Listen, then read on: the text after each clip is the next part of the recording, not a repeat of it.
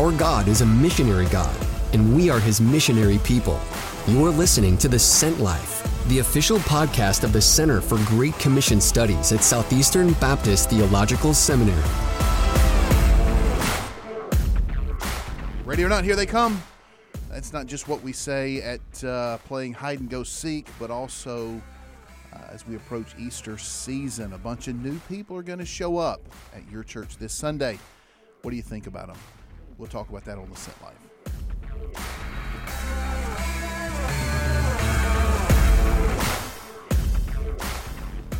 Hey, Keelan.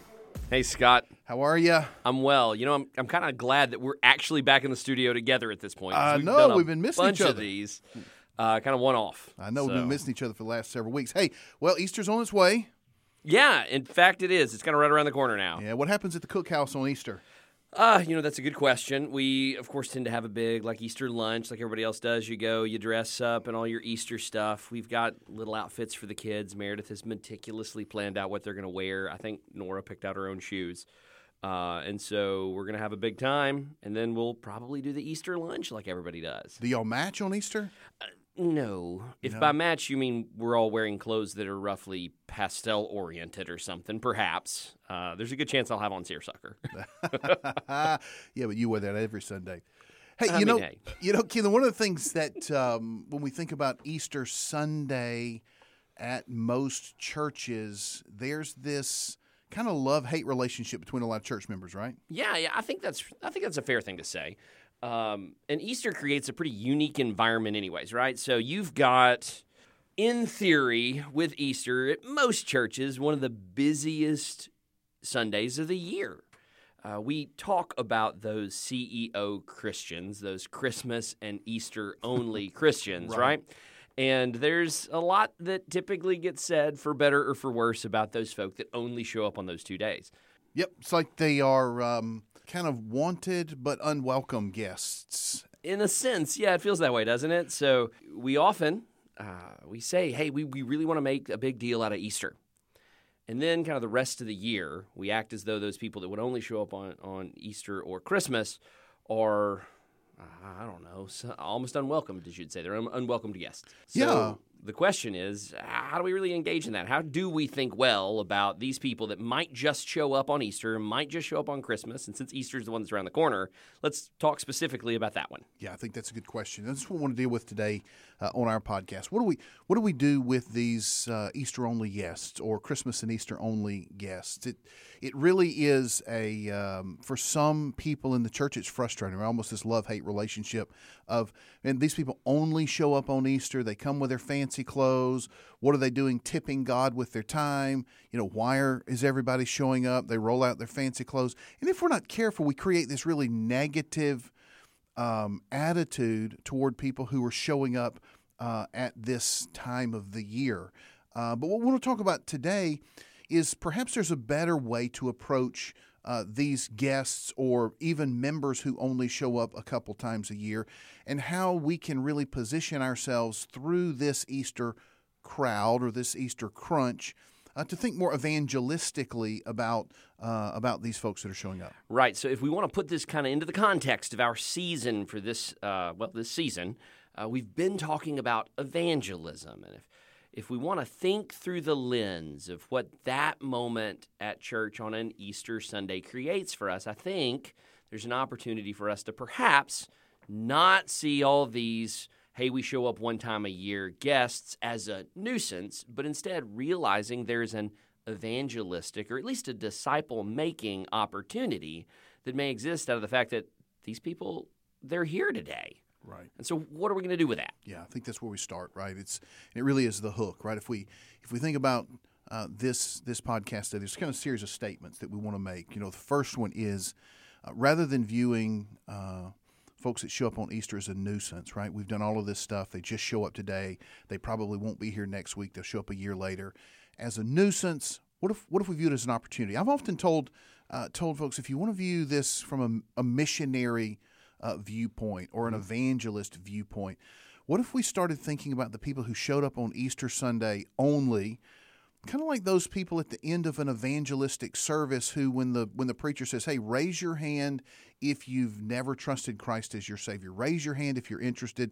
And we look around, you're supposed to have your eyes closed, but you peek around, you see all these people with their hands up. What if we started viewing these people that showed up on Easter as those who were raising their hand? There's some interest, there's some attention given, at least this one day a year, to the spiritual, to the fact that there's a God. Even if they're not faithful, and we know that they're not Christians, we know that they're probably not. That's the reason they only show up once a year. But there's some tip in their life, some nod in the direction of their life, that there is something more, and at least I'm a little bit interested in that. And then that starts us on this process of evangelism and missions. Yeah, that's exactly right. So if we can have a bit of a philosophy shift going into the way that we view these people who might just show up on this day, certainly there's some nominal Christianity at play here, right? And we don't want to give a pass to nominal Christianity in that sense. At the same time, though, your point really stands out here, I think, is key. And if we can have that philosophy shift that says, perhaps, instead of assuming all that is at play here is a nominal Christianity, we've got people that have come through a season where we often know that outreach pushes and invitations to church, the few weeks leading into Easter, there's more inviting going on in that period anyway. So there's a good chance that these people that might be a Easter-only Christian, so to speak, or an Easter-only attender, there's a number of reasons that could be, and at least some of them, it could be interest. It could be having a particular point in their life where they've come to a spot where they're particularly sensitive to spiritual matters. And if we realize that may be the case, then it reframes, I think, the way we deal with this moment in the life of our church, this particular worship service, and perhaps the weeks that would follow. Right. So what do we do practically about this? I think there are a couple things that we can do. So we frame our mindset, right? It's that Easter is the beginning of a journey together. It's not the end. Yeah, so that's really important, right? Oftentimes, I feel like here's the biggest trap we fall into when it comes to Easter.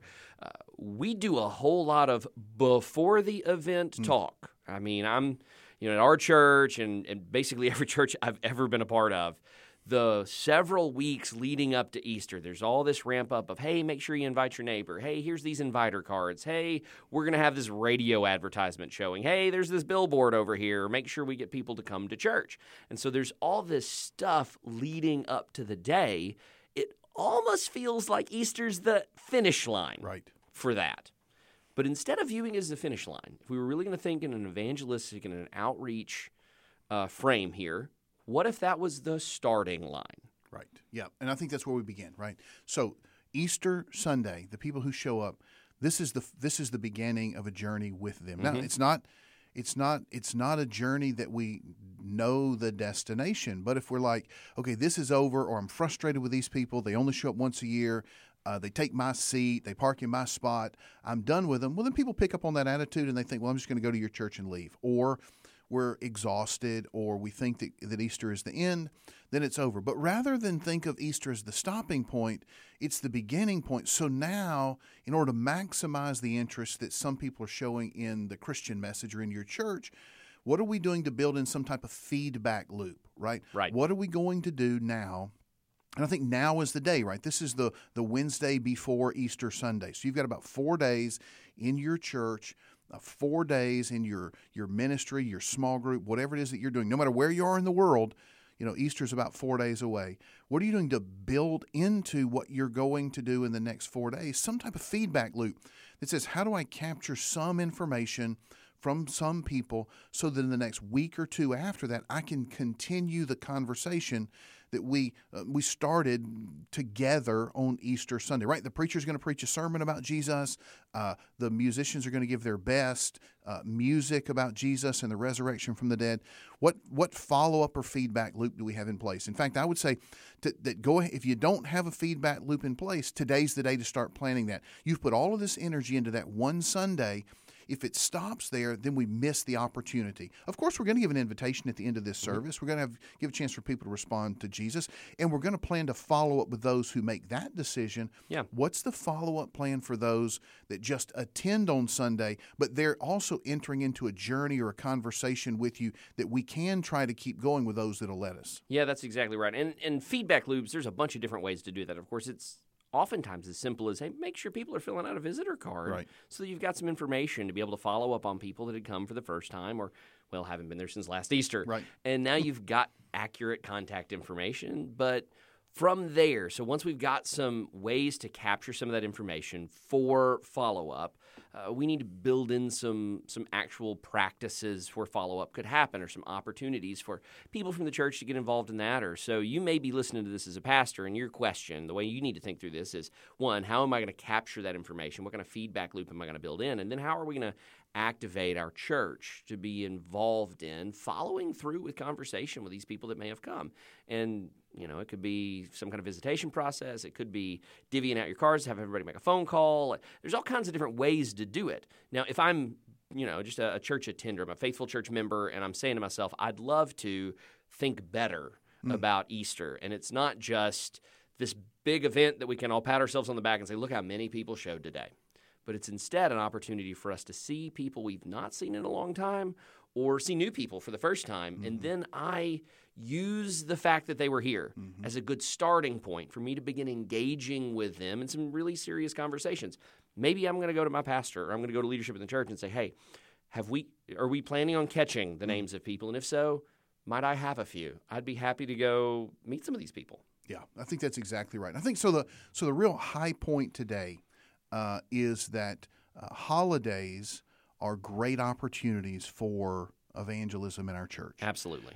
Statistically, across the church calendar, we have Easter holiday, we have Mother's Day, Christmas Eve, we have other holiday events that are big events in the church.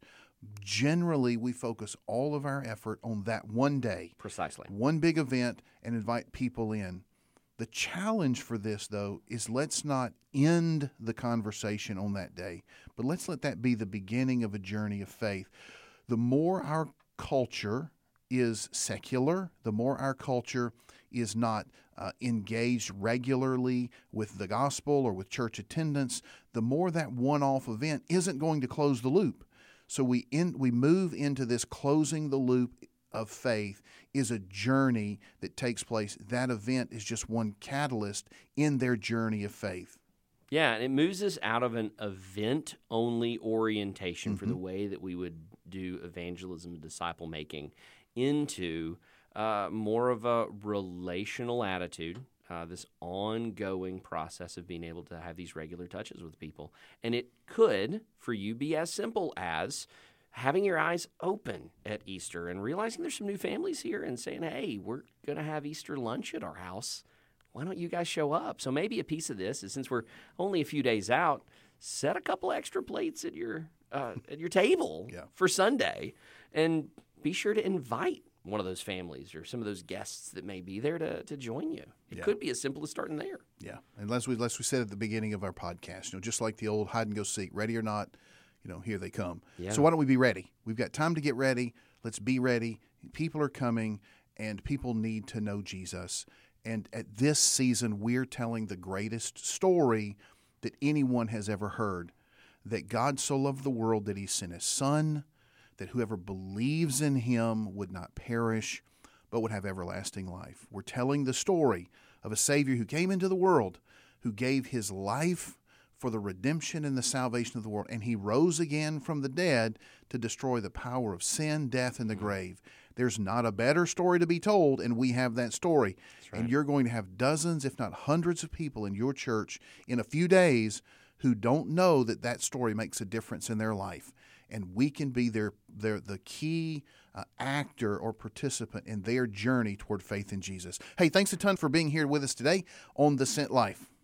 We are really glad that you listened in with us today, and we hope that this is beneficial for you. If so, we'd be happy if you'd share it with others. We'd be happy if you followed along with us as we do these episodes week after week. Of course, you can find our podcasts anywhere that you find podcasts, and feel free to follow us on all the social media channels as well. You can find us on Twitter and all the places. So feel free to do so. We thank you for tuning in, and we'll catch you next time on The Scent Life.